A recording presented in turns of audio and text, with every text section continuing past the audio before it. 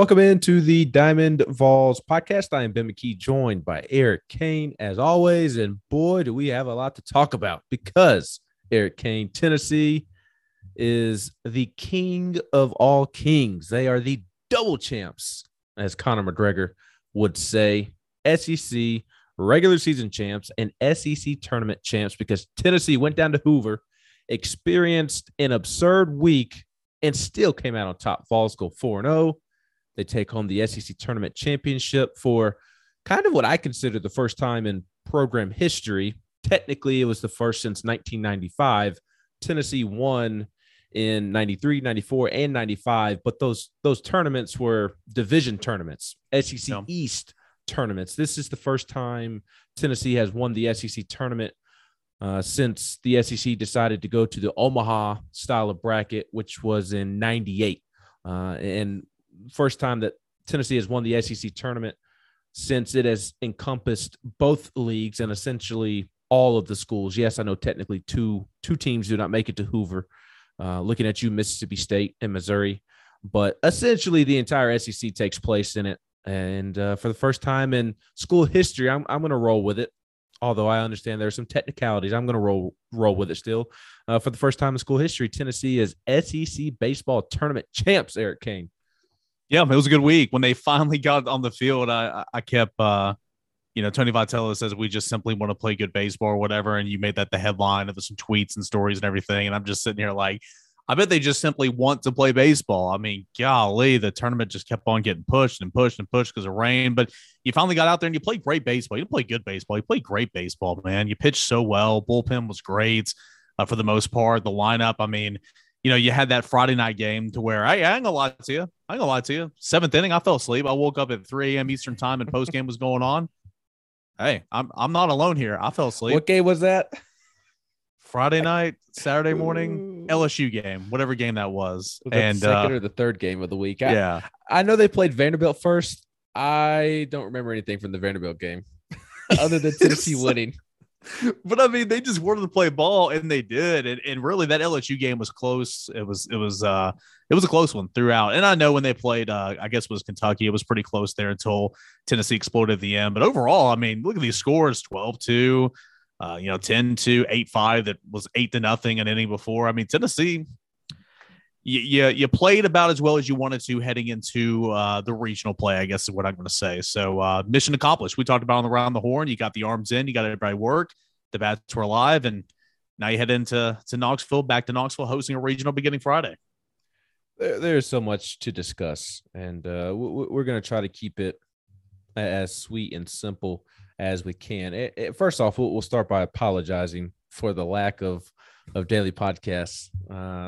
It just wasn't happening, man. No, it just because of the weather and how much the tournament was delayed and pushed back, it just was not going to happen. We did have every intention of doing daily podcasts, and we will do it in the NCAA tournament. We promise. Starting this weekend, the draw has been announced. We're recording this Monday evening. I literally just got back from Knoxville. I just got back to Knoxville for the first time in a week and a half. I've been gone since the Wednesday before Mississippi State. So literally just got back to Knoxville as we're recording this. The NCAA tournament bracket has been announced. We'll touch on that before we get out of here. And again, give just general thoughts on the tournament before we get out of here. And then we'll have a in-depth preview for you late Wednesday, early Thursday. We'll go much more in-depth on the Knoxville regional and Tennessee's draw. But we did have every intention of recording a mini podcast every day. It's just after the weather pushed it back. Friday night, we probably could have done one after the Vanderbilt game, but Eric had to be up real early for radio, and it was midnight my time, Central Time, so 1 or so by the time we would have started, and no need for Eric to do that and turn around and do morning radio. And we could have honestly done, I think the only one we could have done was, of course, we could have done one Sunday, but I mean, there was so much going on with Tennessee winning it at the end, but we could have probably done one Saturday night because it was a little bit earlier than what against Kentucky. It felt much earlier because they started about 45 minutes before they started the night before. I mean, that LSU game, y'all were doing post game at 3 a.m. Eastern time. I woke up and I was like, I I ain't about it. It's all good. I'm going back to bed. Yep. Yep. So, and even that Vanderbilt game was on Thursday, not Friday. No. You'll have to be patient with me. All of the games and all of the days are running together at this point. But that Thursday night was the Vanderbilt game, and Eric had to wake up and do radio early Friday morning, much earlier than he does radio on Saturday morning. So that prevented one after Vanderbilt. And then the LSU and Kentucky game on Friday night and Saturday night. I was up till 5 a.m. both nights. I text you. I should say. I had Ben come on the Saturday morning show, and I made it at 9 to 11, or excuse me, 9 to noon is when I'm on. And so I made it the last possible segment we can get him in at 11:30 Eastern. And I texted him at like 9:15 and said, hey, if you're up, 15-minute warning. If not, it's all good. Man, you were up. Credit to you, man, because that was like 4 hours of sleep or whatnot, but some late ones. Well, and I texted you at 4:45 Central Time. Hey, what time do you want me to come on? So I just set an alarm for like 9 o'clock because I couldn't remember if you said 9:30 or 10:30 Central Time. And You had texted me by 9, and you said, "Are you still good?" I said, "Barely." So we knocked that out. So there were no post-game pods happening for the Kentucky and LSU. And then yesterday had to drive back to Huntsville. It was a late night, and quite frankly, I didn't have any energy. So here we are Monday talking about it. But just a really cool week for Tennessee in Hoover. It was an absurd week, but big picture, just really remarkable, the scene on Sunday in that tournament championship game. 13,000 people showed up for the tournament championship game on Sunday in Hoover. And I would say 97% of them were Tennessee fans. It was a really, really cool scene. And I continue to pinch myself when trying to think about what this baseball program has become. And this isn't temporary. This is permanent. Tennessee's not going to be this good every single season, but Tony Vitello is not going anywhere. This baseball program is not going anywhere. There's going to be a lot of fun springs over the next several years. And obviously I love baseball. Baseball is my favorite sport, yada, yada, yada.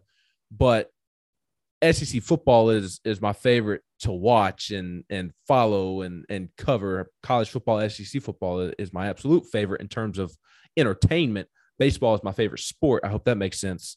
It's a nice bridge to football season these past couple of springs, and I am so happy that for the next several years we're going to continue to have this bridge to where football is going to be fun from the time March Madness is over with Rick Barnes in March until middle of June. And then all of a sudden, by the time middle of June rolls around and the baseballs are done, we're like 30 days, a month and a half away from fall camp. Yeah. It's exciting, right? And I know that you've been covering the team pretty much on a game by game basis since 2017. Is that right? 2018? Dave Serrano. It's been like 4 years. I don't remember exactly what year, but it was Dave Serrano's second to last year.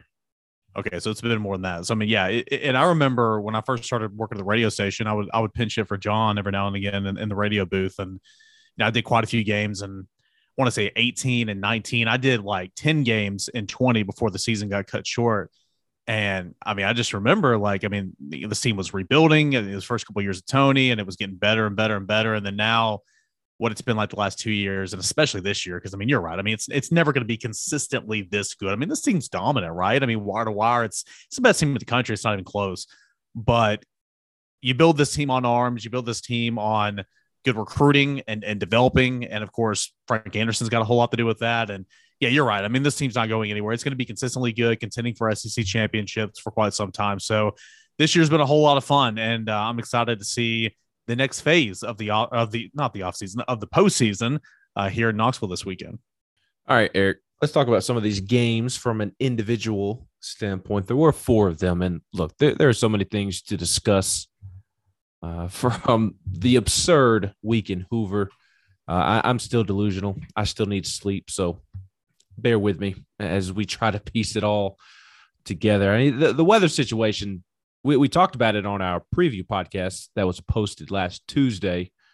We both discussed how it would be pretty surprising if Tennessee played before Thursday night, and that turned out to be the case. Tennessee did not play Vanderbilt until Thursday night, and between the weather and so many people upset with the tournament and the way it was being run, and I get the frustration of the games being so late, but what do you want the SEC to do? I mean, I thought they handled perfectly a really unfortunate situation. People were complaining about it being in Hoover, which the SEC baseball tournament should never leave Hoover, Alabama. And that is coming from somebody who thinks anything south of Huntsville is the armpit of America. So, and I'm the one saying that it should never leave Hoover, Alabama. It's just the nostalgia of it. If you've been, you understand what I'm talking about. It's a really neat environment. Fans from every team in the conference make their way towards Hoover, and it just creates an awesome environment. The stadium's really nice. The facility that they've got there at the Hoover Met Complex just holds all of the events that are going on. There's plenty of hotels.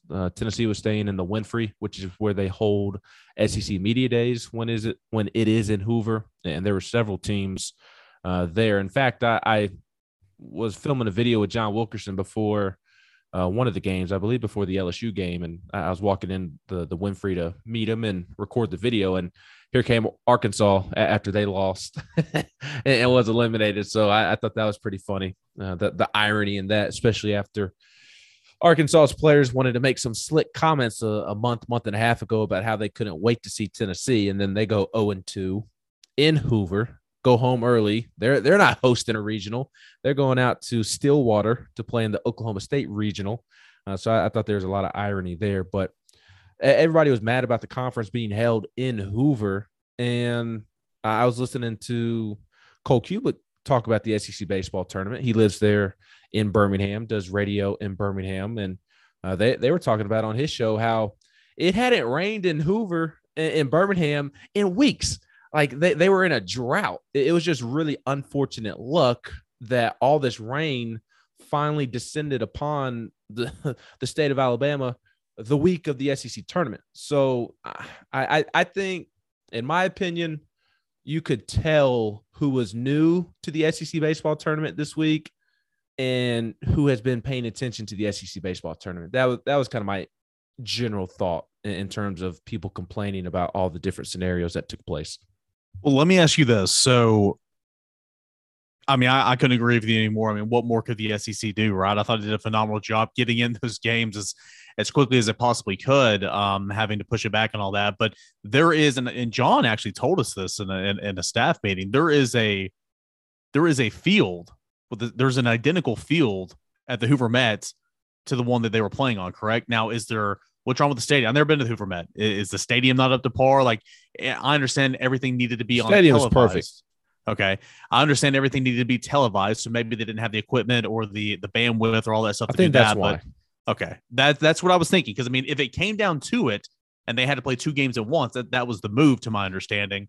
So maybe if you wanted to avoid, 11 o'clock Eastern time, first pitches and all that, then sure. But at the end of the day, they got them in. They did the best job they could.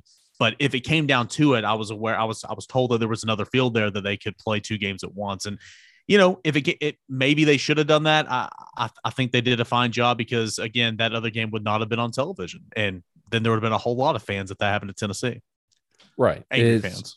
Yes, angry fans. It's just everybody was so angry about everything that took place. And I'll be the first to admit, I don't handle that all that well because I do consider myself a glass half full type of person. So I don't deal with glass half empty or negative outlooks that well. Quite frankly, it just annoys me because I try to see the positive in everything. And it was just constant bitching, quite frankly. That's what it was all week long. And I could not have been more annoyed.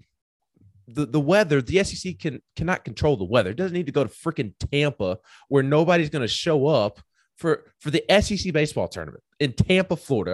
Are you kidding me? The only Florida fans that were in attendance for the championship game were the family members of Florida players. You think hosting this tournament in Dallas or Tampa or Jacksonville is really going to be the proper solution? If we have some Tampa Bay people on this pod, which I think we do actually, apologies. I love spending time in that area. I'm there a couple times a year. I like Tampa. I'm just saying Tropicana is, since you cussed, I'll cuss. It is a complete shithole. It looks what you see from it on the outside, it's worse than the inside. It is pathetic. And yeah, I couldn't agree more. And it's bad because I love that franchise and needs to move to the other side of the bay. That's another podcast. But yeah, it doesn't need to move at all because, I mean, everyone says it needs to go to a dome. Okay, let's flip. That's recency bias here just because of the rain, right? The closest dome would be Tampa, to my understanding, and it's not ever going to go to Tampa. Well, people were saying like it needs to move to Nashville. That is the one place I would love to see it played at the Sound Stadium. I think that would be really cool. Yeah. But did we forget that Nashville is like 3 hours north of Birmingham? The weather that Hoover is getting, Nashville is probably getting something similar. Like, are we forgetting these things? And my point about Tampa isn't that it doesn't need to be moved to Tampa because something's wrong with Tampa. I like Tampa too. The SEC fans are not going to travel to Tampa for tournaments. I think it's silly that the basketball tournament was there. I was going to say, I think they look at it and say that, well, the basketball tournament was just there. Why not the baseball tournament? Well, there's also a lot of nostalgia with the baseball tournament being in Hoover. And the Hoover Met is perfect. You have the main stadium, and then it is a sports complex. There are a million baseball fields scattered throughout the complex that they host tournaments and so on and so forth. There's big parking lots, plenty of room for parking. The actual stadium for the big games, it's perfectly fine. It's just the constant negativity was so annoying. And then people had problems with start times. Who cares? It's 1 week. And they're doing it because of the weather situation that was just unlucky and out of their control. And then it was the home team, away team situation. And look, that's what I would say right there. That was stupid, but that's not an SEC thing. That is a college baseball thing. And it is stupid, but it's like I constantly had people in my mentions blaming Greg Sankey. What is Greg Sankey going to do? It's not his decision to have those rules. This weekend in the regional, the same scenario is going to apply. Tennessee is hosting a regional, and in one or two of the games, Tennessee will be the road team. The concept is stupid, but who cares? Especially at Hoover. And I had people coming at me on Twitter when I tweeted this. At a neutral site, I don't think it matters whether you're home or away. You're going to hit the same amount of times. You're going to pitch the same amount of times. If you play better than the other team, you're going to win. At a neutral site, I don't think it matters whether you're the home team or the away team. I don't think it matters whether you bat first or not. If you bat first, okay, cool. You get an opportunity to put runs on the board first. If you're the home team, you get to shut down the bats. And yeah, maybe you'd prefer to hit last, but if you handle your business over the course of 8 innings, who cares if you're hitting last or first? I mean, am I a crazy man? I mean, people were just coming at me like, tell me. There was some lady, this made me laugh. Some lady, when I tweeted this, was like, tell me you don't watch baseball without telling me you don't watch baseball. And naturally, I looked at this lady's profile, and she does not follow me. So clearly, she is not aware of me and baseball. But no, lady, I don't watch any baseball. I hate the sport. She actually said that to you. Yes, that was. I thought you were just saying. I thought you were saying that as a generalization about her. That's hilarious. No, that's what she said to me, because in my tweet, I said, I think the rule is stupid in terms of how they determine the home and away team. Tennessee was the away team against Florida in the championship game because Tennessee had been the away team less throughout the SEC tournament. And I was explaining that, and then I put in parentheses, I said, I think the concept is stupid, but I don't think it really matters at a neutral site. And this lady responded and said, tell me you don't watch baseball without telling me you don't watch baseball. And I wanted to respond and say, lady, tell me you don't know me without telling me you don't know me. I don't know. You're a better person than me. I would have teed off. I just wanted Tennessee to be the home team so that the game could end sooner, because they were playing at midnight every night. And if you're the home team, Tennessee's going to be winning usually. I mean, they were the entire week. By the time the ninth inning hits. So go ahead and get this thing done a half inning early. So I love that rant you just went on, man. It was unprompted. I didn't ask for it. I don't think anybody asked for it, but you said a bad word. People are laughing. I think that's hilarious. So good for you. It was just constant complaining all week. That's long. all we are now as a society. We got to complain about something, get internet mad. And it drives me crazy. Yeah. It absolutely drives me crazy because the SEC, the weather was out of their control. They don't need to move locations. They hadn't had rain in weeks. What do you want them to do about starting the games? It's either get the games. And I was opposed to moving it to single elimination. That's not what the SEC tournament is. And you didn't need to at that point. People are just soft. People didn't. No, I'm kidding. I'm not going to go there. All right. I didn't need to go on that. People are soft. I mean, there are some, but I was more joking with that comment. It's just the constant negativity drives me absolutely crazy. But I didn't mean to go on that long of a rant. I do want to talk about baseball and 10-1 Tennessee beat Vanderbilt. Blake Tidwell was on the mound. I mean, they did the 5-run third inning. Titties were out in Nashville or in Hoover while Blake Tidwell was facing the team from Nashville. So it turned out to be a really fun weekend in terms of just the baseball itself. And that's why I'm so frustrated with all the other complaints, because I knew that by the time they were able to get to baseball, it would be a really good product. And if people would just quit complaining, they could enjoy the product. And like Chase Dollander versus LSU's lineup, that was must watch TV. And we'll get to that here in a moment. But after my long rant, that was not intended. Do want to touch on the Vanderbilt win first. We'll go back through and highlight the key points of each game. Obviously, we could be here for hours talking about the play-by-play of each game. But you mentioned Blade Tidwell, and Blade started game one. That continued to be the case even with Tennessee starting on Thursday. And Eric, I mean, it was just a pretty dominant win in that game. Tennessee's bats were rocking and rolling. The pitching was really good. The defense was really good. There were no base running mistakes that I can remember off the top of my head, if I can think that far back to Thursday night. And my biggest takeaway walking away from the Vanderbilt win was the simple fact that Tennessee dominated Vanderbilt after dealing with all of those circumstances and not having played baseball in a couple of days. You don't have a midweek game for the first time all season. You're cooped up inside of a hotel in Hoover, Alabama. You don't know when you're going to play. You don't play on Wednesday. You have to play on Thursday. Just a weird week, and you would have never known by the way Tennessee played against Vanderbilt. No, it was awesome. I thought Tidwell pitched very, very well. I know that he didn't last too long, and that's okay. I mean, that was probably by design in terms of, okay, you're gonna let him go 75, 80 pitches or whatever, and then get him out. Because again, you want to still rest these guys a little bit, but one run over 4 1/3, 3 hits. He threw up a 0 spot in the first 3 innings, and so I thought that he was, or really first 4 innings, excuse me.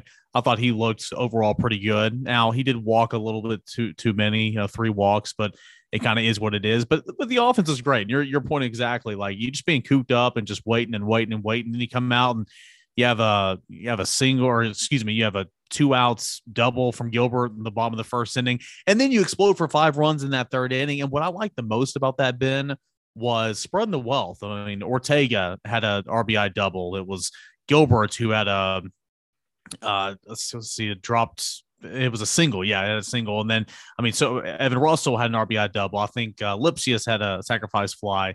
And it was just up and down the line. There wasn't one big blow to the bat like you saw on Saturday with the 3-run double, right? It was so many guys just knocking it in, right? And then, of course, you put up a 5 spot in one frame. I mean, you're sitting pretty for the rest of the game. So a lot to like about Thursday, and it came against Vanderbilt, which made it even better, right?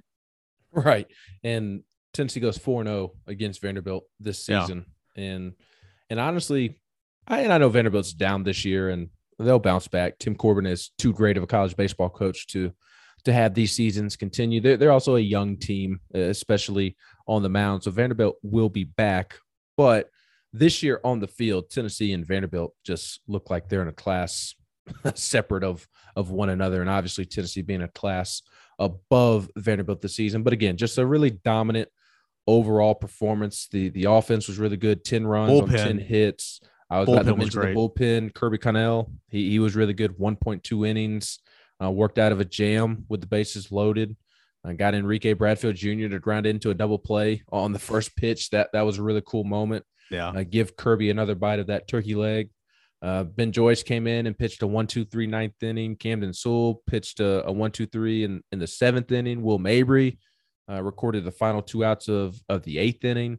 Just a really dominant performance for Tennessee to get the weekend going when you didn't really know what Tennessee was going to look like because of all of the circumstances that were up in the air to start the week. And that set up a matchup with LSU that, Eric, I was just thrilled about this LSU Tennessee matchup. I was not thrilled about the start time per se, but I was excited for baseball. Well, I was not thrilled about the start time when I woke up after being up till 5 a.m. The next morning, but I was thrilled going into the game because, as I said a moment ago, Chase Dollander versus that LSU lineup, it was must-watch television, and Chase Dollander was the story of that game because that LSU lineup is a big league lineup. Dylan Cruz and Chase Dollander in next year's draft, they both may be top 5 picks, top 5, top 10 picks, and there was a clash there between those two, and you have so many other big leaguers in that LSU lineup as well, and Dollander was just impressive, so impressive. He improved to 9-0. 6.2 innings of work. He struck out 9 on 99 pitches, and 72 of his 99 pitches were strikes. He only had 2 walks, only gave up 4 hits. I believe it was 1 earned run that he allowed. Yep. And, 2 runs, 1 earned. Yep. Yes, because of some defensive miscues. The defense was not that great, especially in 1 inning for Tennessee in that game. But, Eric, I continue to think and feel better and better each week about me thinking that Chase Dollander is the best pitcher in college baseball right now. Well, without a doubt. I mean, he's been Tennessee's best pitcher for a long time, right? I mean, and there were some people, fighting amongst the board or in the comments or whatever saying that, Drew Beam this, for Chase Burns that. I mean, if you're a Tennessee fan, who cares? It doesn't matter. Like, I mean, they're all pitching great, but it's no doubt about it. I mean, it's Chase Dollander. He has been, frankly, just phenomenal here lately, and he was awesome the other night. I mean, what a joy to watch him go to work. I mean, 9 strikeouts to that lineup, 72 strikes on 99 pitches.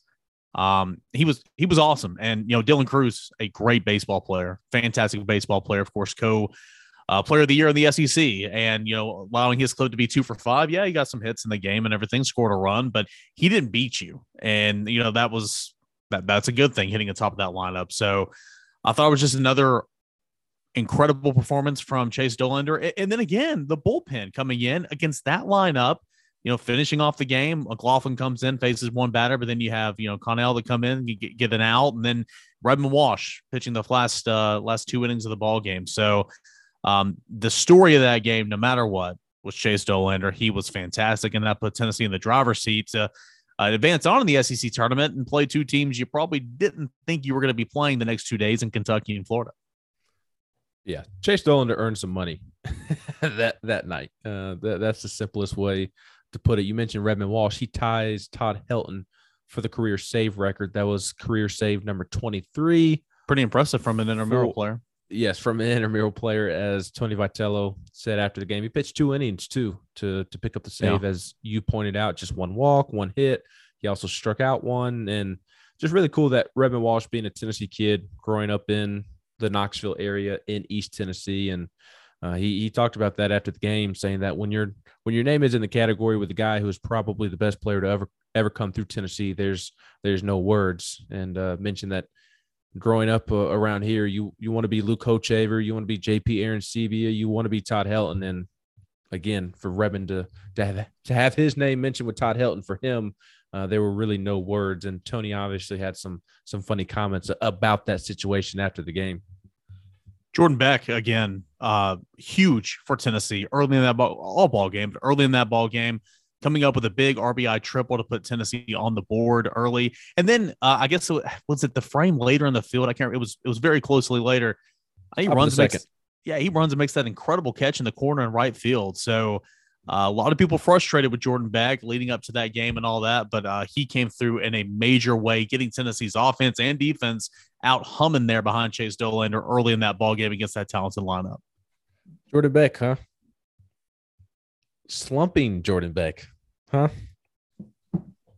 I mean, regardless, the numbers were not good. He was hitting the ball well. He's getting on base, but Tennessee needed him to hit, and he was hitting early in that ball game for sure. But I'm with you, man. He was getting on base. He was hitting the ball hard and all that. It's sometimes baseball is cruel, and it was being cruel to him there for a little stretch. Correct. And he finally had some results pay off for him. He had been seeing the ball well. He had been hitting the ball well. Although the stats did not back that up. Tony Vitello voiced that after the Vanderbilt game. He said it again after the LSU game when Beck had some big hits. I mean, again, I don't want to gaslight anybody. I don't want Tony Vitello to sit up there and gaslight anybody either. But it's just because if a guy is 3 for 30. You've been gaslighting people all show, so keep going.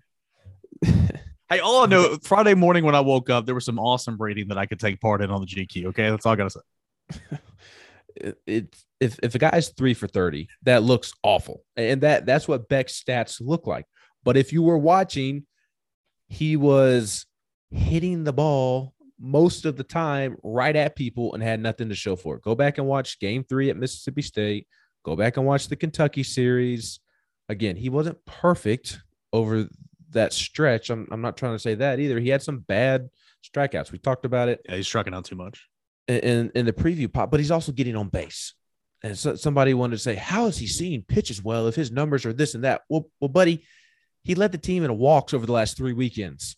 Obviously, he's seeing the ball well. If he's seeing a lot of pitches and he is reaching base via walks, that means he is seeing the baseball well. I don't know how else to say that. And on top of him getting on base via walks, which signals in your head that he is seeing the ball well, he is smoking the ball right at people quite often, and he just has nothing to show for it.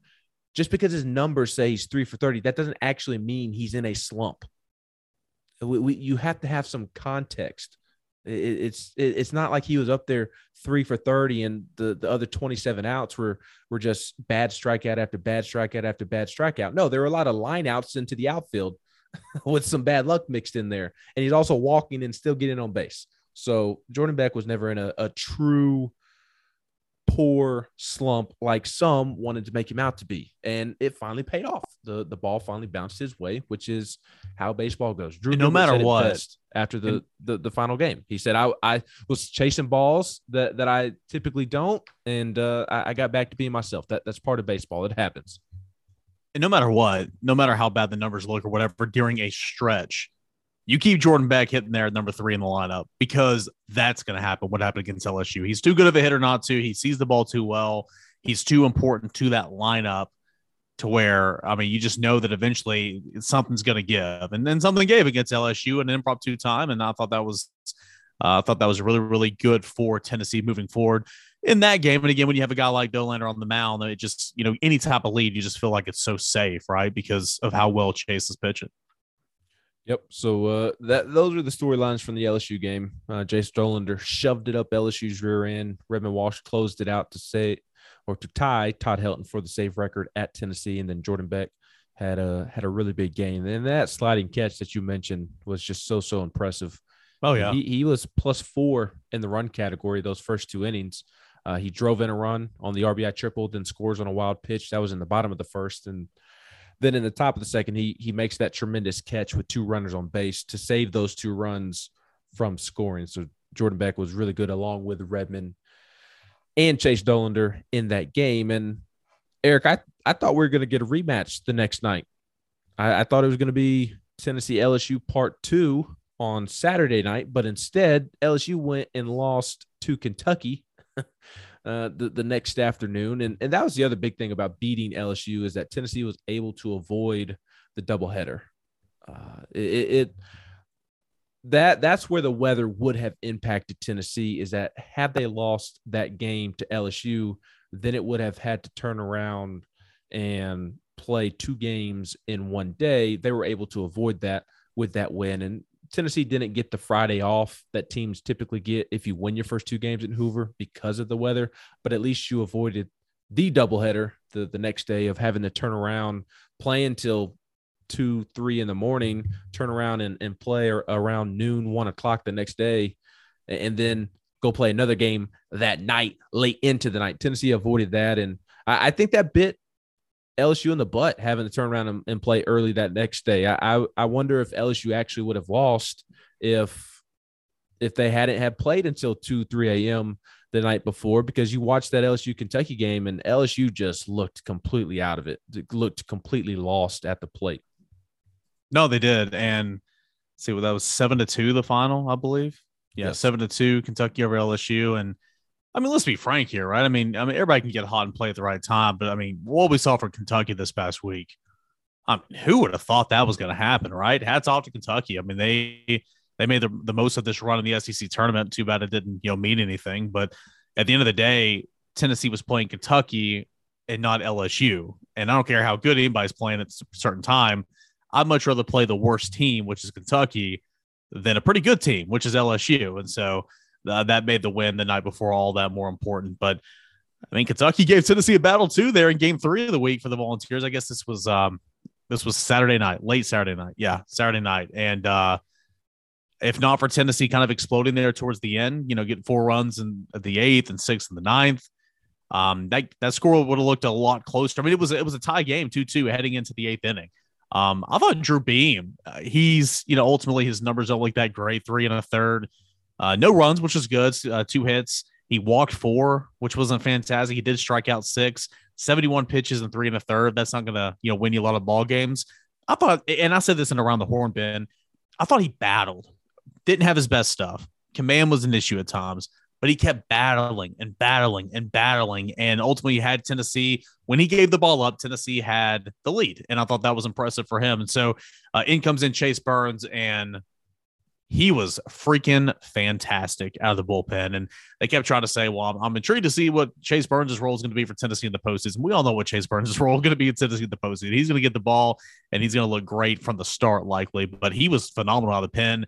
And again, just because of great pitching, it allowed it bode well, or not bode well. It allowed times for the bats to catch up. And then when they finally got going, they exploded in a big way, and it was a 12-2 blowout win. But the pitching was the reason Tennessee won that ball game. And a lot of that was because of Chase Burns. Yes. The pitching kept Tennessee in that game because Tennessee could not hit the ball those first 7 innings. It was a much closer game than the final score indicates. Tennessee wins 12-2, scored 10 runs on 7 hits over the final 2 innings. But that game was 2-2 entering the 8th inning. Yep. And again, just Tennessee could barely do anything those first 7 innings. 2 runs on 5 hits those first 7 innings, then 10 runs on 7 hits over the final 2. And that's also pretty impressive from this Tennessee offense. That's obviously you'd like to get going earlier, but it just also shows you how dominant this baseball team is, that they really have the pitching to go along with the hitting, and the hitting to go along with the pitching, whichever way you want to word it, whichever one you want to put first. We talk about football playing. Well, I mean, they complement each other. They complement each other on a night like that. That's where you're going with that. On a night like this, where the bats just were sleepwalking the entire game, but the pitching was so good that it kept it not just a close game. No, it kept it a tie ball game for quite some time until the offense came back around and was able to show up. So complimenting each other is the best kind of phrase or comparison I can give you. Yes, that's where I was going. We talk about football teams playing complementary football with one another, the defense matching up with the offense, or helping one another. That's what this baseball team does. It really does. The pitching with Drew Beam and Chase Burns kept Tennessee in it for quite some time. And I thought you hit the nail on the head with what you said about Drew Beam. 4 walks, not the best, obviously. Not great. I did think he still struggled with his command. 35 of his 71 pitches were strikes. That's just not good. No, you can't sustain that. That is for sure. But I do think he battled. And although the command wasn't what it needs to be, I do think he looked better this week in Hoover than maybe he did in his previous couple of outings, because of how he did battle. He was able to pitch into the 4th inning, and his the biggest way I could tell that his stuff was a little bit better is because he was getting swings and misses, and that had not been the case the last several outings. I mean, he struck out 6. So that tells you, in my opinion, that Beam is starting to bounce back, maybe slowly, gradually, but starting to bounce back from hitting that freshman wall a couple of weeks ago. And then Chase Burns out of the bullpen was just amazing. 8 Comes strikeouts. Yes, in the 4th inning, works out of a jam in that inning, and then goes 4.2 innings of work. Did give up 2 runs, but worked out of multiple jams and got better as the game progressed. He gave up 1 walk, gave up 3 hits, and struck out 8, as you mentioned, on 63 pitches. Chase Burns, that was the best he's looked since hitting that same freshman wall that Drew Beam hit. No, I would agree. Yeah, I mean, I thought he was fantastic. And real quick, we can probably hit on this more later in the week when we have more information, but and on that preview pod. But thoughts here on a I guess it is Monday, Memorial Day. How do you think Drew Beam's going to be used this weekend? That is a great question. We will definitely hit on that more in the preview pod. But my initial thought is Alabama State, not very good. Why not throw him against Alabama State in game 1? Okay. Yeah, I mean, and that way you have Chase Burns, Chase Dollander, and Blake Tidwell the rest of the weekend if for some reason you have to work out of the losers bracket. And this team has so much pitching depth that if you can tell that Drew Beam doesn't have it early, you can get him out of there rather quickly and preserve him for a bullpen role later in the weekend, maybe. I was going to say, I think at this point, from what we've seen the last couple of weeks, and that doesn't mean it's going to be the same case throughout the rest of the season, depending on how far Tennessee goes. But I think it's almost like a piggyback type situation that you're going to see if Drew Beam starts again, because that was clearly what they did the other night. And of course, Tony V said, hey, 4 with Beam, 4 with Burns, 1 other. And that was kind of his mindset going into the game. And that's what happened. But I think you need to have somebody ready, capable of throwing multiple innings behind him in case they need to get him early or he just kind of loses it. Because again, we talk about that freshman wall. There's no escaping it with Drew Beam. The last couple of starts, the last couple of outings for him, it's evident, right? But that doesn't mean he can't be effective for a short amount of time, or you can't put him out there, because I still think that there's value with him. I'm just intrigued on how they're going to use him. So that'll be interesting. If they throw him on Friday night, I could definitely see that. Or if they bring him out of the pen, I don't know. It'll be interesting. But nonetheless, 4 in the 8th, 6 in the 9th, just about everybody joined the party. But my favorite part of that whole thing was probably that Blake Burke home run. It was a bomb. In freaking credible. So we got a King Griffey Jr. comparison earlier in the season. And remind me, what was the comparison on Saturday night? Tony compared him, the swing, that is, to the Will swing. Clark after Mississippi State. It's been Griffey and Will Clark are the 2 that I remember off the top of my head. It does feel like there was another one. I feel like there was another one this weekend. Maybe it was a telecast. I can't remember, but just the swing, it's so sweet. And the reason why Tennessee Todd Helton. There we go. Tony was asked about the Blake Burke home run, and he said, what I saw was a Todd Helton type of swing. Yeah. And so you got guys like that's been battling just for PT all year long. That's why Tennessee baseball is not going anywhere. But nonetheless, my favorite part of the whole game was that home run. It came towards the very, very end, but the bats finally got there and they exploded the big way with 10 in the last 2 innings. It certainly did. And just to put a bow on that pitching comment that you brought up, I agree with you. Having somebody ready to piggyback Drew Beam. I think that guy's Camden Sewell. I don't think it'll be Chase Burns. I think Chase Burns is a starter. I think Chase is starting, yes.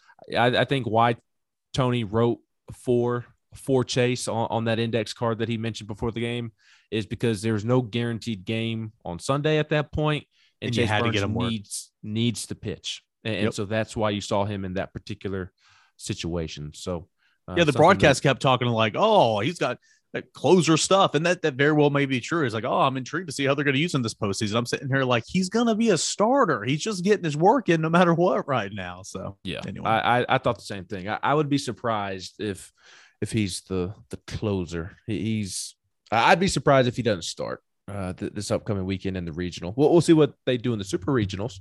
All you need is 2 games. And I do think Blake Tidwell and Chase Dollander are your first 2 starters. who starts at game 3. Do you roll with the Chase Burns? Do you go with Camden Sewell? I think that's a fascinating conversation that we will definitely get into later on this week.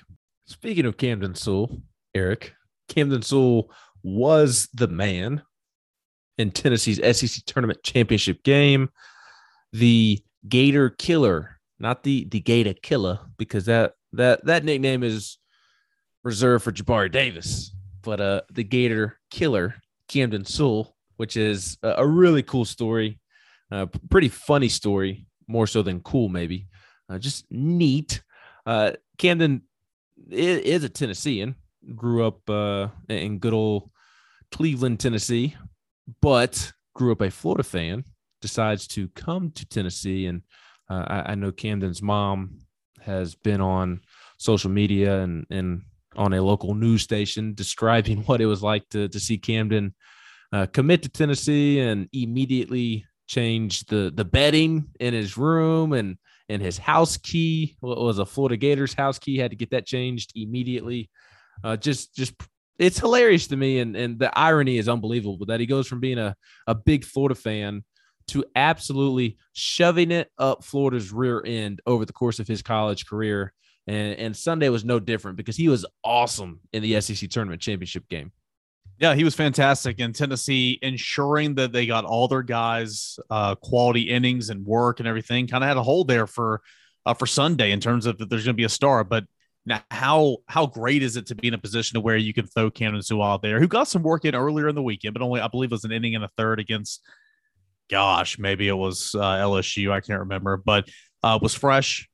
5 innings, 6 hits, no runs, had a strikeout, no walks, 61 pitches on 5 innings. Talk about being efficient, man. I mean, I love the pitch counts, the number of innings pitched. I love that. I'm obsessed with that. And that was fantastic for Sewell, who could be a starting pitcher on so many different teams around the country, but has a key role in this bullpen for Tennessee and is able to step in and have a spot start. So because of him, the offense came around there. You got 4 in the 5th, 3 in the 6th, and tagged on another one in the 9th. But the story of the day, in my opinion, was Camden Sewell, and he was fantastic. Then the bullpen came in, and a couple of them got roughed up a little bit there towards the end. But overall, it was the final score was closer than what we thought it was going to be. Don't get me wrong, but it was still feel like it was a dominant win for Tennessee, and because of the start on the mound with Camden Sewell, he was magnificent. He was, and I have a couple of things to share. First off, I kind of wonder if maybe we see Camden Sewell back next year. I just wonder. I think it's been assumed that he may give it a shot at the next level, and certainly deserving. I don't know when or where or if he would be drafted, and depending on if he is drafted, which if he is drafted, then I think it's probably a no-brainer that he leaves. But if he's not drafted, is it really worth it to sign an undrafted free agent deal for the type of money? And from some conversations, not about Tennessee, but just baseball and Major League Baseball and how minor league teams, a lot of them have gone away. A lot of those undrafted free agent deals have gone away as well. There's just not as many undrafted guys that sign anymore. So, look, Camden deserves, even though that there aren't a ton of undrafted deals remaining, or at least as much as there once were. I think he still should be one of the top guys. If he does not get drafted, that should be signed. He is certainly deserving. You mentioned it. I mean, he should start at just about any school in the country. He should be starting here. It's just Tennessee has an embarrassment of riches. So I do wonder if we see Camden back next year. I think it's always, and the reason I'm mentioning it is because even in my mind, it's just been a foregone conclusion that he's gone. But hey, I wonder if other circumstances will prevent him from doing that. Go ahead. I was just going to say, before all the Rob Manfred killed minor league baseball, and there were so many other minor league teams and there were so many other opportunities and all that. I was going to say, I mean, I was around a lot of undrafted free agents in my time, calling rookie ball, and what they signed to play for, I mean, it was not a whole lot of money, man. Ben, you and I made more money in radio than that. Like seriously, like it's and that's saying something. I mean, the money is not good. Now, again, I'm not sure. Maybe that's changed some since a lot of those jobs have gone away. But there was a time that I wholeheartedly believed you had an opportunity to come back and to play yourself into a draftable position like he would if he were to come back, then you do it because a lot of times, I mean, just the money's not worth leaving early if you're not selected. So maybe that plays a role into it as well. But I mean, he's fantastic. And again, he one of the more underrated, him and Evan Russell, I really feel like just one of the more underrated. And people talk about Evan Russell all the time, rightfully so, but underrated as Camden Sewell on this baseball team, on the best baseball team in the country. Yes. And speaking of Camden, I said I had two things that I wanted to share. The other thing is a neat little story that started with my guy Connor Pavoloni, and maybe I shouldn't share this, so I'm going to share it anyways. I don't think it's a huge deal, but Pav, forgive me if you didn't want this to be shared, but it came out. I tweeted it. Tony said it after the game that Camden Sewell texted him Sunday morning in a polite way. Said, "Hey, give me the baseball. let me start today." And I don't know if Tony's feeding into the story, but Tony said, "Okay, here you go. you can have the ball." I think Camden would have started even if he had not texted Tony. I think he was the best option at that point. But that was a neat storyline in the Camden Sewell storyline. And the reason I mentioned Connor Pavoloni is because I wake up Sunday morning after being up till 5 a.m. and checking my phone, as I always do. And Pav had texted me at 8:42 a.m. and said, Sewell has to get the ball here. And I would not be the least bit shocked if he texted V last night and told him to give him the ball. There you go. And look, Pav does not tell me things. We talk about outcomes and things of that nature. But I texted him back and I said, you can see into the future, huh? And he said, just got to know your guys. And speaks to the awesome catcher that Pav was and still is. But he summed it up perfectly. You got to know your guys, and Camden Sewell is a top dog. And I thought it was funny that morning I woke up to a text from Pav saying, you got to give the ball to Camden here. Sewell has to get the ball here. And I would not be the least bit shocked if he texted V last night and told him to give him the ball. And if they do give him the ball, it's over. And Pav could not have predicted the day any better. Not only did Camden text Tony, he did get the ball and he shoved. It was over from that point on. And obviously Tony said after the game that Camden texted him as well. So I thought that was pretty funny. But the storyline was Camden and Drew Gilbert in that one, Eric, because Drew Gilbert was awesome at the plate. You want to talk about slumps? He was in a mini slump. That is what a mini slump looks like when you were swinging at pitches you don't normally swing at. And he was so mad. He was so mad. Was it yeah, it was not before. It was against Kentucky. I mean, I was cussing out his bat, walking back to the dugout. He was so pissed, right? And oh man, he came away in just a huge way on Sunday. And obviously tournament MVP for a reason, right? I mean, he was humongous in a couple of those games, especially on Sunday. Yeah, those last two hits on Sunday were pretty cool. Just talk about storylines. Jordan Beck steps to the plate, runner on second and third, nobody on base. Florida decides to intentionally walk Jordan Beck to pitch to Drew Gilbert. And honestly, I would have done the same thing. I would have done the same thing. You had a lefty-lefty matchup. Mm-hmm. Drew had not looked like himself the last couple. But regardless, you're going to take that so personal, right? I mean, it's like Michael Jordan in The Last Dance, and I took that personally. Gilbert gets on second base and he lets him know. You pitched to me again. I love reading. Walk me next time, Sully, with a couple of F-bombs included. And look, there's no perfect solution. Jordan Beck or Drew Gilbert, pick your poison. And Jordan, again, had been seeing the ball well, especially this week in Hoover. He had a really nice SEC tournament.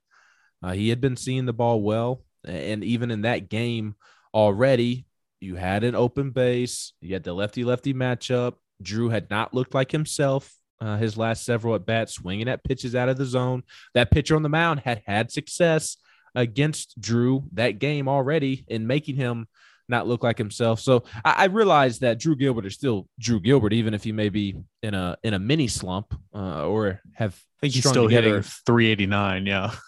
Yes. So, I mean, I realize that he can still beat you, even if he hadn't looked like himself the previous at bat. But I would have done the same thing, honestly. As he was walking Jordan Beck, Kevin O'Sullivan, the Florida coach, I thought to myself, hey, I think this is a smart decision, and it just didn't pay off. And look, Drew hit the ball really well, but the Florida left fielder did not help the pitcher whatsoever. I mean, he charged in on the ball as if it was going to be a bloop hit, and then obviously you saw on television he had to retreat quickly because Drew hit it much harder than he anticipated. Yeah, there was an at-bat. I mean, just go a little bit more on Drew Gilbert and some of his struggles this weekend before he finally broke out.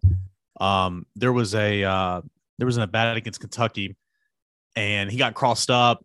He guessed wrong, whatever. And the ball was in the catcher's mitt, and then he started swinging. I mean, it looked if you're a baseball guy or gal, it made you vomit. It made you sick almost looking at it. It's like, that looked horrible, and just the frustration and everything. So, I mean, again, to your point, talking about mini slump and everything, not a horrible decision there by Florida to walk to get to him. But when you do that, somebody does that, you make them pay. And ultimately, that's what Gilbert did. And he got some help, but you got to make them pay. And Tennessee, from that point on, just blew that game open. It certainly did. Camden Sewell, Drew Gilbert, the storyline of the championship game. Drew Gilbert also hit a solo home run that we didn't know if it was going to be fair or foul. Drew had to sit there and watch. And when he did finally see it fair, he delivered a beautiful bat flip, as only the bat flip king can do. And from that point on, after Drew Gilbert hit that bases clearing double there in the middle of the game to break it open, you did have Florida score some runs at the end of the game. Ben Joyce didn't have great command. Xander Seacrest, he finally gets to pitch against an SEC team, faces two batters, gives up a double and a single. Redmond also ran into a little bit of trouble there in the ninth inning. I believe that was back-to-back doubles there as well. But still, the bats did enough. We talk about complimentary football. Yeah. Well, it was complimentary baseball all weekend. The pitching picked up the hitting picked up the pitching picked up the defense, the defense picked up the pitching. Trey Lipscomb was awesome defensively. Going back to the Vanderbilt game, that barehanded play he made, the bases loaded, was just absolutely marvelous. That is in my opinion, I played third base, and at least for me, I thought the hardest play playing third base was the slow roller that you had to bare hand and quickly get over to first base, just because it has to be precise execution. And it's so hard to bare hand a baseball when you're trying to make that motion all at once. And Trey Lipscomb did it flawlessly. Some third basemen would maybe tell you that the backhand deep in the hole, so to speak, or down the baseline maybe is also the tougher play to make. But I always enjoyed that because you get to show off the arm strength on that play. But that play Trey made was awesome. And then even yesterday in the championship game, back-to-back plays in one inning. He made the diving stop and threw it over to save a run early in the game that Luke made a nice pick on. Trey Lipscomb and Luke Lipsky is playing some really great defensive baseball right now. Luke's crushing the ball at the plate, and Trey is too. But I think Trey and Luke's defense has been just as important as their offense lately. No, they have. They're playing fantastic defense, and back on those plays, at third base, if you did the sharp chopper there, line drive or whatever down the line, if you backhanded that, sometimes the momentum will swing you around and you're able to throw it there up and deep in the line and whatnot. But the slow roller that you barehand to throw across the diamond, that's the Chipper Jones play for us Braves fans. And I mean, honestly, not many people have done it better than him, but I mean, just anywhere you want to spin it, that was a great defensive play. He looked great. Luke looked great. Luke had some big hits in this one as well. I mean, just overall, I mean, the entire week. And you and I stress about it. Like, at the end of the day, you're playing to win the games. You want to win the games, but there's a bigger picture. You want to get all your guys some work in. You want to get some timely hitting. You want to not look like crap. But the end of the day, if you lose, it's okay. Mississippi State was run ruled by Tennessee and Hoover last year. We saw what happened at the end of their season, right? Tennessee was just trying to get ready for regionals and hopefully super regionals and Omaha after that. But and mission accomplished. She did both, right? So the celebration was fun to watch. I know you were down there, but it's always great to win a championship. And I think it's really, really neat that Tennessee was able to do both because I think they're positioned well. I think what Tony wanted to get, just like you said on the telecast the other night, like, was it perfect? No, but it was pretty close. I mean, I think Tennessee accomplished what it set out to accomplish this week in Hoover, and it was exciting and had a lot of cool moments. Yes, I don't think the week in Hoover could have gone any better in terms of Tennessee playing baseball. Maybe next year Mother Nature will cooperate better and prevent rain and prevent ridiculous start times. But in terms of the baseball that Tennessee played, they could not have asked for a better week. In my opinion, pitchers got the work they needed. The bats didn't look like they were in a funk from the couple of days off.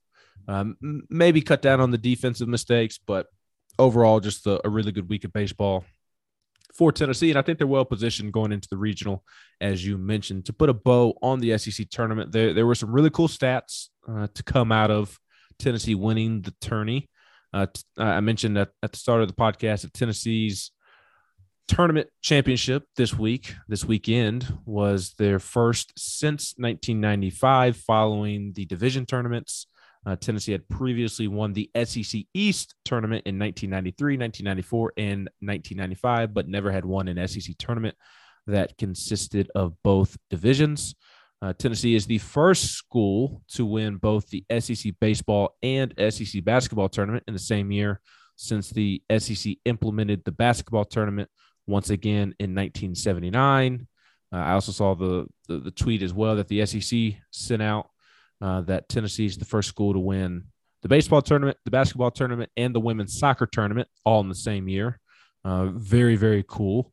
And then the last one, Eric, Tennessee becomes the fourth SEC baseball team to outright win both the regular season title and the SEC tournament in the same year since the league adopted the Omaha style of bracket in 1998. So just some really fascinating stats there. My favorite, I don't know which one's my favorite. I think all are pretty unique, especially to me individually. I was born in 1995, so I'm about to turn 27 in September. From my standpoint, it's really neat that the last time Tennessee won was the year that I was born, and then the next time they win is a month and a half before my firstborn, my son, is born. So that's pretty cool from my standpoint. How could you not be thrilled if you're a Tennessee fan winning both the freaking baseball and basketball tournament in the same year? And what was the basketball stat? 1979 was the last time that they won? 79, yeah. Okay, thank you. I couldn't remember off the top of my head. I mean, that a lot of firsts Camp this was year. On that squad, so it's been a while. Yes, that's right. And then to win both is just incredible. So baseball, basketball, both winning those tournaments and both the regular season crown and the tournament crown, just pretty incredible every way you want to slice it. I will forever, and I've heard you say this before too. I mean, I will forever say this. It's more impressive to win a regular season championship than a tournament championship, in my opinion, because you have to sustain weeks and weeks and weeks and series upon series and all that. But just like in basketball, I mean, there's something to winning the tournament championship, right? Just a couple days getting over there. You got to, it's all about matchup dependency, right? And who's getting hot at the right time. I mean, especially with like how Tennessee basketball did it this past year. Remember Kennedy Chandler, went in there and rolled his ankle there the first couple minutes of the game on a Friday night. And I remember just sitting there saying, well, we'll see what happens in Tennessee this weekend, but just persevered and pushed through it and able to win the whole thing on that Sunday. But I mean, Tennessee baseball didn't have that type of adversity to overcome, but I think it's really, really neat when you win a tournament championship. But, the real season starts now, right? We keep saying that every single week. The real season starts now. It's postseason. The regionals are here, and it was really cool to celebrate all those. Very impressive. Just goes to show you how great of a team this year is for Tennessee with all the different records or first time since. And now you look towards Friday, and this is it, right? I mean, you lose going out of a weekend, then you're done. And I think it's safe to say that, if Tennessee I mean, heck, if Tennessee loses anytime before, no, I'm not talking about a game. I'm talking like a series. If you lose anytime before going to Omaha, then it's a huge, huge, huge upset. And so Tennessee obviously trying to avoid that. Yeah, and it'll be interesting to reflect on a season if that actually happens. I mean, yeah, how could you just forget all that has already happened if they don't make it to Omaha? Yes, it'll be disappointing, but it would also be hard to just wash away all of these other cool things that we're discussing right here on the podcast. I mean, you just can't forget, but also that is the way college fans are, even with the basketball team. As feel good as it was that they won the SEC basketball tournament for the first time since 1979, that's not the first thing that is thought of when thinking about this past year's basketball team. What's thought of is them losing to Michigan and coming up short. I mean, at the end of the day, Rick Barnes just got to find a way to win some tournament games. And that's a different conversation for another day. But I think that's the frustrating thing about it was it's like, yo, like get out of the freaking first weekend, right? And that's what's frustrating because Tennessee's basketball team was so good this year and had that tournament championship. I honestly thought Tennessee was good enough to win the whole thing. Did I think they were going to do it? No, but I thought they had the talent to do it. That's why I like getting out in the first round of 32, whatever, so frustrating. But hopefully that's not going to happen with the Tennessee baseball team. I mean, they are built, as we've been saying all year long, they are built and equipped. They have the leadership, have the depth to go all the way and win this whole thing. And obviously that's the goal for everybody in that program. Right. And you want to at least make it back to Omaha. I do think you've got to win some games for it not to be completely categorized as a disappointment. But the point that I was going to make is that as great as that basketball tournament was, that's not the first thing that's brought up when this past year's basketball team is mentioned. It's the fact that they lost to Michigan earlier than they should have in the NCAA tournament. And hopefully this baseball team doesn't have to go through that. They will be back in action on Friday. Before we get out of here, do want to give our initial thoughts on Tennessee's tournament draw that was announced on Monday at noon. Tennessee obviously hosting. They are the number one overall seed in the NCAA tournament for the first time in school history, and they will host Georgia Tech, who is the 2 seed in their regional, Campbell, who is the 3 seed, and Alabama State, who is the 4 seed. And Tennessee will play Alabama State on Friday night at 6 p.m. Eastern. Alabama State, they won the SWAC, and then if assuming that Tennessee beats Alabama State, which they should, Tennessee would play the winner of Georgia Tech and Campbell on Saturday night. And again, this is just initial thoughts. I've been traveling Monday afternoon, so I have not done a deep dive. I've seen some things that have been said on Twitter and on shows here and there about these teams. But my initial thought about Tennessee's Knoxville Regional is that it's the NCAA tournament. You're going to have a team that kind of stands out. That team for me is Georgia Tech. Georgia Tech has a really good baseball program year in and year out. They are good. Some years they are better than others. So that was notable to me when Tennessee drew Georgia Tech. Campbell, some things that I've seen on them is that they steal bases. And we know about Tennessee's ability to defend the running game, although it hasn't cost them a game yet, Eric. Hey, I was going to say that. I meant to say this earlier. Russell threw out some guys this week. He looked good behind the plate. I mean, he really did. So great behind the plate. I thought that was awesome to see. Also, I think I saw Kendall Rogers mention that the Camels, they got some arms, and the fighting Camels. The fighting Camels got some arms. So obviously, if you got the arms, just like Tennessee does, you're a good team. So outside of Georgia Tech, which I know very little on right now. Of course, I know it's a pretty decent program, and I'm going to do some research on it this week. I don't know anything about this region whatsoever. I'm like you, been out on the water here on this Memorial Day. I just know that you got the fighting Camels, you got Georgia Tech, and you got Alabama State and Tennessee. First pitch on Friday at 6:00 on the SEC Network. Yeah, and it's what I tweeted. My general thoughts, my initial thoughts: Georgia Tech, good baseball program. Campbell, they have an awesome nickname with the fighting Camels. Alabama State, I've never heard anybody say they're going on vacation to Montgomery, Alabama. I mean, again, like I said earlier, anything below Huntsville is the armpit of America. Nobody ever wants to go to Montgomery. I've been to Montgomery. I have no desire to ever go back. I know you're making a joke here and whatnot, but could you imagine playing for a team and you're fighting camels on three? I mean, what are we doing here? Like who, like, what? Whose ideal was this, and why are you a thing? Like the fighting camels. I mean, hey, all week long on the radio, that's how I'm going to refer to them. The fighting camels. Tennessee will take on the fighting camels. The fighting camels. They are the fighting camels. Oh, I'm not lying. That's great. You are not lying. But Georgia Tech, they have a big time catcher. He's probably going to be a top 5 pick in July, if not a top 10 pick.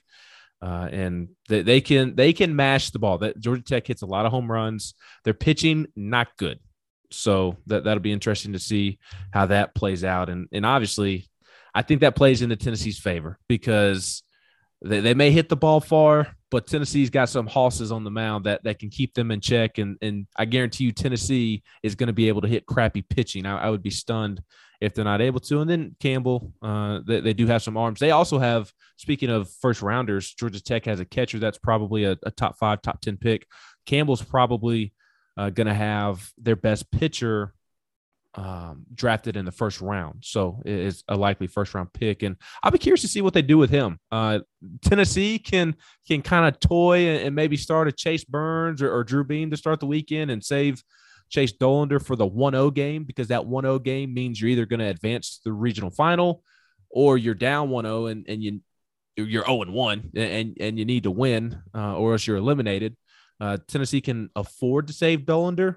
Can Campbell afford to save their best arm, or do they need to throw them out game 1 against Georgia Tech? I would imagine that they try to throw them out game 1. So that'll be interesting to see. But I know this is a super vague opinion, Eric, and super simplistic. But if Tennessee plays like Tennessee, they will have no issues this weekend. And super regional, Omaha, if they make it that far, they will have challenges, but that's even just for the tournament in general. Again, I hate to be super simplistic, but if Tennessee plays to its ability, they're going to win the national championship. Nobody has more talent. Nobody has more depth. And I definitely think that applies to this weekend because Alabama State, not going to beat Tennessee. Georgia Tech, poor pitching. Campbell, they're going to look really good on paper for a non-Power 5 team, but remember that they play in the Big South. They haven't faced Chase Dolander this season. They have not had to pitch to consecutively Luke Lipsius, Jordan Beck, Drew Gilbert, Trey Lipscomb, Evan Russell, Jarrell Ortega. They haven't had to face Murderers Row and let off by 2-hole hitter Luke Lipsius. So just remember that when you're examining this weekend's regional. Yep, I would agree. Slow down those fighting camels. You'll be on your way. I like you. I think Tennessee will be okay this weekend, but nothing's a given. Also, pulling up one of your tweets from earlier today. Tennessee takes care of business and handles the Knoxville Regional. It will play the can't find it anywhere. The Statesboro, yeah, which is comprised of North Carolina and literally can't find it. You tell me. It was your tweet that I saw. That's who they watch today. You should be able to find it pretty easily, Eric. I can't find it. That's who will come to Knoxville if Tennessee takes care of business. And of course, it was the 16th overall seed. And was it Carolina? No, you're worse than Austin Price on Twitter. Wow. Is what you are. Georgia Southern is the regional. Ooh, that's interesting. Georgia Southern is the regional that Tennessee is matched up with. Tennessee, the number 1 overall seed, so they're matched up with the 16th seed, which did go to Georgia Southern. Georgia Southern is hosting the Statesboro Regional, and because they are matched up with the Statesboro Regional, they are matched up with Texas Tech, Notre Dame, and the North Carolina school you were thinking of was UNC Greensboro. So I knew it was in there somewhere. The winner of the Statesboro Regional will be Georgia Southern, Texas Tech, Notre Dame, or UNC Greensboro. They would come to Knoxville, assuming Tennessee handles business. And that's really interesting. That's where it could get a little bit hairy for Tennessee. I would be surprised if Georgia Southern wins its own regional, quite frankly. And I would be very, very, very surprised if UNC Greensboro came out on top. I think you're most likely to see Texas Tech or Notre Dame. And Notre Dame, there was a lot of talk about them deserving to host So that tells you what college baseball thinks of Notre Dame this season. They have a really good program under Link Jarrett there at Notre Dame. Texas Tech, always a good baseball program as well. So Texas Tech or Notre Dame coming to Knoxville for a super regional would be a nice obstacle that Tennessee would have to overcome. But again, still, they would be the better baseball team. Can't get there unless you take care of business this weekend, though. So looking forward to it getting going on Friday. Absolutely. We will be back with the good people on Wednesday or Thursday, have a much more in-depth preview podcast of the weekend. And look, we promise that we will do many podcasts after each and every game this weekend, assuming the games don't end at 5 a.m. I will throw that in there that if the games are ending at 5 a.m., they will not be happening. Or not the game's ending, but if I'm going to be going to bed at 5 a.m., probably no mini podcast, but I doubt that will happen. But we will be back with a more in-depth preview podcast of the Knoxville Regional. Had a lot to discuss today, a wild week in Hoover, an absurd week in Hoover, and then all the games at the SEC tournament. Tennessee comes out on top, SEC tournament champions for the first time since 1995, and then Tennessee's NCAA tournament draws. A lot of firsts for this program, and hopefully they can continue to accomplish a lot of firsts, and maybe that first be a national championship. It all starts Friday. Have a good rest of your week. He's Eric Cain. I'm Ben McKee.